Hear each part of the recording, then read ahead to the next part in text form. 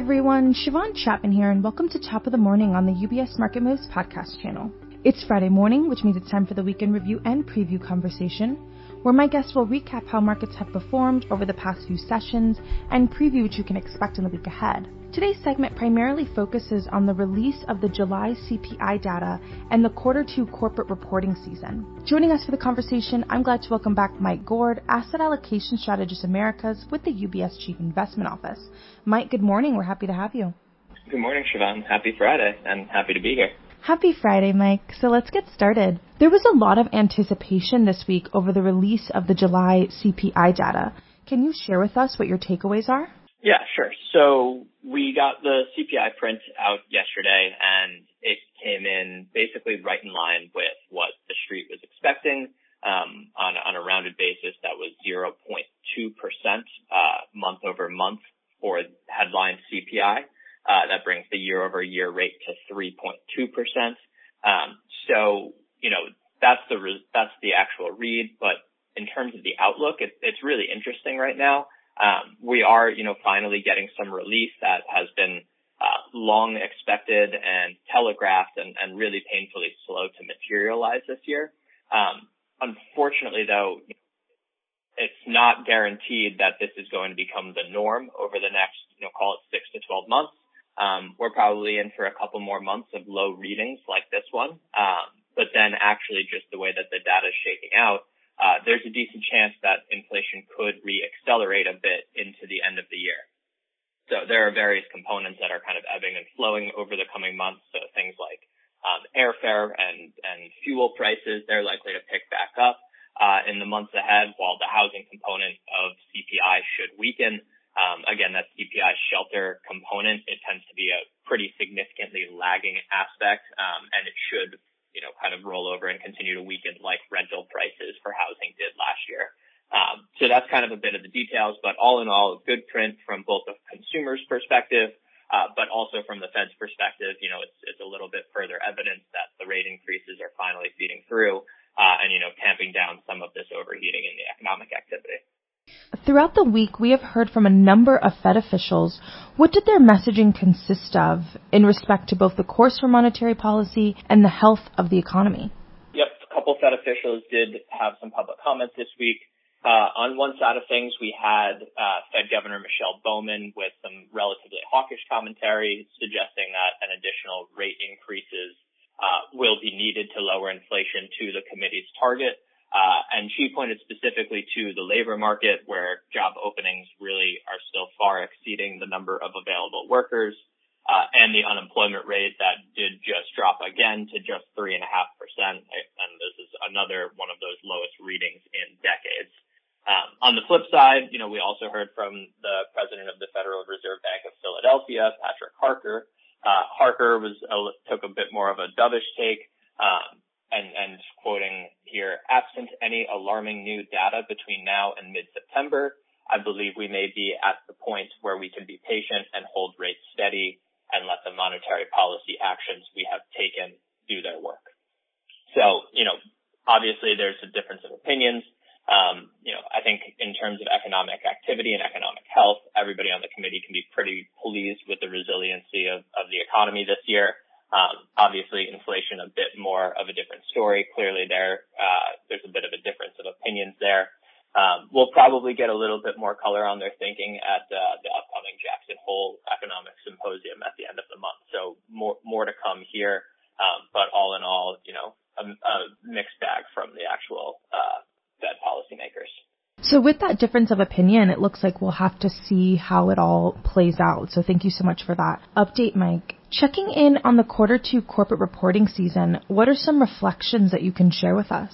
Sure. So, earnings season, always a bit of a mixed bag, but at a high level, I think that we would characterize the results as favorable, highlighted by resilient consumer spending across a range of industries from travel, restaurants, and new home construction.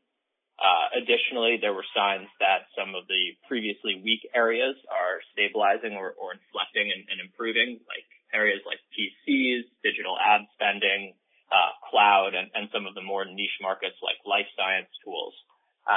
Not surprisingly, it seems like everybody, every single company is talking about the opportunities in AI. That was not a surprise to hear. But I think most encouragingly, forward guidance from corporates has been better than expected. The bottom up third quarter S&P 500 EPS estimate is holding up better than normal. The usual pattern is, companies will lower expectations at the beginning of the quarter only to beat those estimates when the results are announced. So the fact that that's holding up better than expected is a good indicator for the coming quarter.